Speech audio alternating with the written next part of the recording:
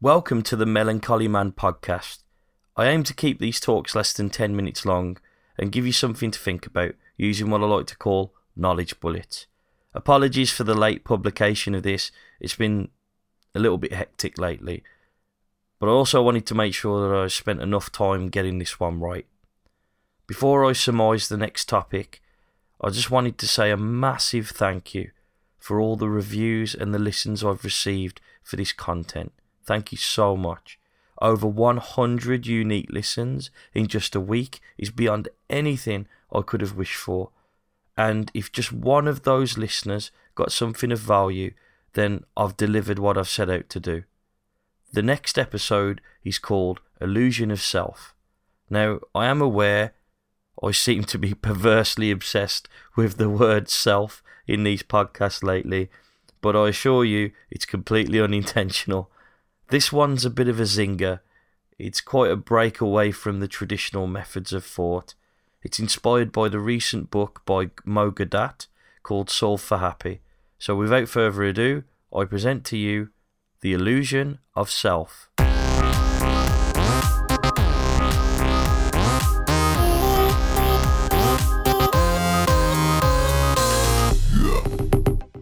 Now, I promise I'm not going to go off on some sort of tangent from my more science-based explanations. However, this is definitely more of a philosophical angle, which I hope will make a lot of sense. Just before I dive right in, Mo Gawdat is the former CBO or Chief Business Officer for Google X. With his grounding in IT, I was instantly drawn to his unique way of delivering the ideas in his book. I can't recommend it enough. It's available on Amazon, called Solve for Happy. His harrowing story explains the loss of his son, that, as you would expect, shook his world. Interestingly, it was from this and how special his son was that drove him to a new mission in life of making 1 billion people happier. I think the best way to tackle this to begin with is to look at your physical self. Are you your body? In other words, when you look in the mirror, is that truly you? Most at this stage will say, of course it is. Who else could it be? What are you on about? Well, I want to challenge that idea slightly to the way you're interpreting it. Remember back when you were 6 years old? Are you physically just an older version of that 6-year-old? Well, on a physiological level, your red blood cells are completely replaced every 4 months. Your skin every 3 weeks. Your white blood cells are replaced around a year. And your colon cells, grim I know, are replaced every 4 days. Other than certain cells within your brain, almost everything about you isn't anything it was like a year ago. Never mind when you were 6 years old. To take this concept further, if you were to cut off your toenails, are you cutting off little pieces of you? If you gain 15 kilograms, is there more of you? Does it take a certain amount of you for it to be actually you? I think that's a really difficult one to grasp, really, where the cut-off point is for people. A phenomenon that some of the older audience may relate to is the idea of connecting less and less with who you see in the mirror, in terms of it being you. Almost not recognising yourself. I'm not talking about drinking too excessively the night before and thinking, wow, I really hit the town hard last night. More along the lines of the real you not being reflected in that physical appearance as you've aged. Feeling different, younger, weaker, stronger, or any other different things that you feel that you don't connect with when you see that reflection in the mirror. I hope at this stage some of you are having that light bulb moment about what this means. Your body is indeed a vehicle. It is important. It needs to be looked after. Mo in his book makes our bodies analogous with cars. If you knew you only had one car for this journey, you have to look after it. Make sure the tyres are inflated, the fuel is topped up, and everything is in working order. But it would be a ridiculous concept to think that you were the car, right?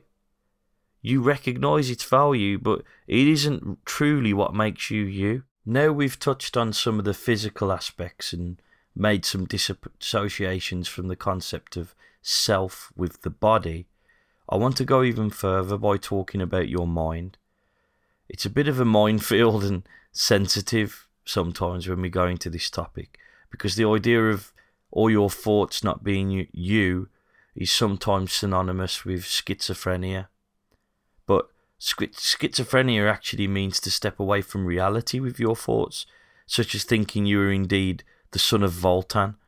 And yes, I just used a Mayan god to prove a point on this. I can assure you that this is a tried and tested philosophical idea as explored by Mo Gawdat and others. To help understand this better, I want to first of all acknowledge the voices in our heads. The ones that warn us not to do something, or the ones right now that thinking how this podcast applies to you in your own life. What's interesting about humans is our language is developed at a young age and starts to have drastic impacts on how our mind operates. When you start learning new words, your brain as a child vocalizes these words into thoughts as you develop. This might be a mind-blowing concept for some of you, but all of your thoughts transmit neuromuscular signals that are triggered by your internal verbalizations. In other words, your thoughts have a physical aspect to them. MIT has recently developed a device that can pick up those signals or thoughts, enabling the device to communicate with you without you actually having to say anything out loud. So now we've established thoughts' existence and physical aspects, we can now look at their purpose, utility, and how the modern world impacts them. This is quite a large subject in and of itself, so I can't really explore in too much detail here due to time. Please let me know though if you would like me to talk about this in a future episode. But are you one of those people that sometimes feels ashamed for the things that cross your mind, or overly worried about what people have thought about what you've said or done? Do you think negatively all the time? Or when walking down a dubious looking road or path, the horrors going through your mind as to what might happen? This is evolution at work, as well as mindset training, personality, biology, and more from what we understand in science today. This is your subconscious triggering caution through thought. In 2005, the National Science Foundation published an article regarding research about human thoughts per day. The average person has around 12,000 to 60,000 thoughts per day. Of those, 80% are negative. Your brain treats you like a child that's walking too close to the edge of a cliff. That's its utility. Even if there's nothing to be afraid of, depressed about, or sad about, your brain will explore the world of what-ifs with these voices. The final takeaway from this is, the core you isn't your thoughts, it's not your body, and it's not necessarily the actions that you take. There is a core essence of who you are that transcends anything tangible that we've yet to find in science today. It's consciousness. For me, I take a lot of comfort in that knowledge, because all of your negative thoughts you can start to associate with yourself and who you are. And let me make this abundantly clear. They are not you. From the experiences and decisions that you've made throughout your life, you have impacted the way your thoughts interpret events.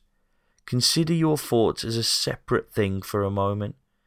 If you've trained your brain to always listen to the caution, that is what it's going to reinforce.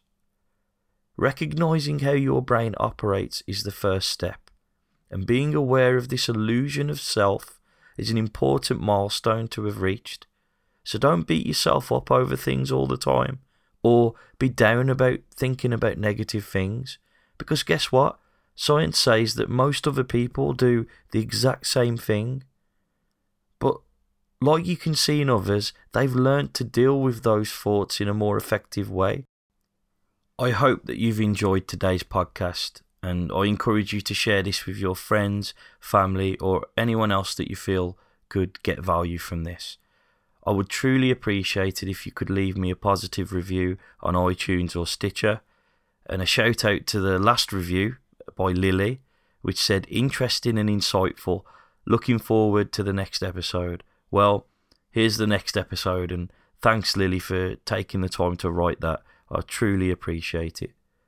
Anyone else leaving me a review, I'll give you a shout out in the next episode as a means to say thank you. I am truly humbled for everyone that takes the time out of their busy lives to listen and engage with these ideas. Well wishes from me, Shady. Thanks for listening to the Melancholy Man podcast. Until next time.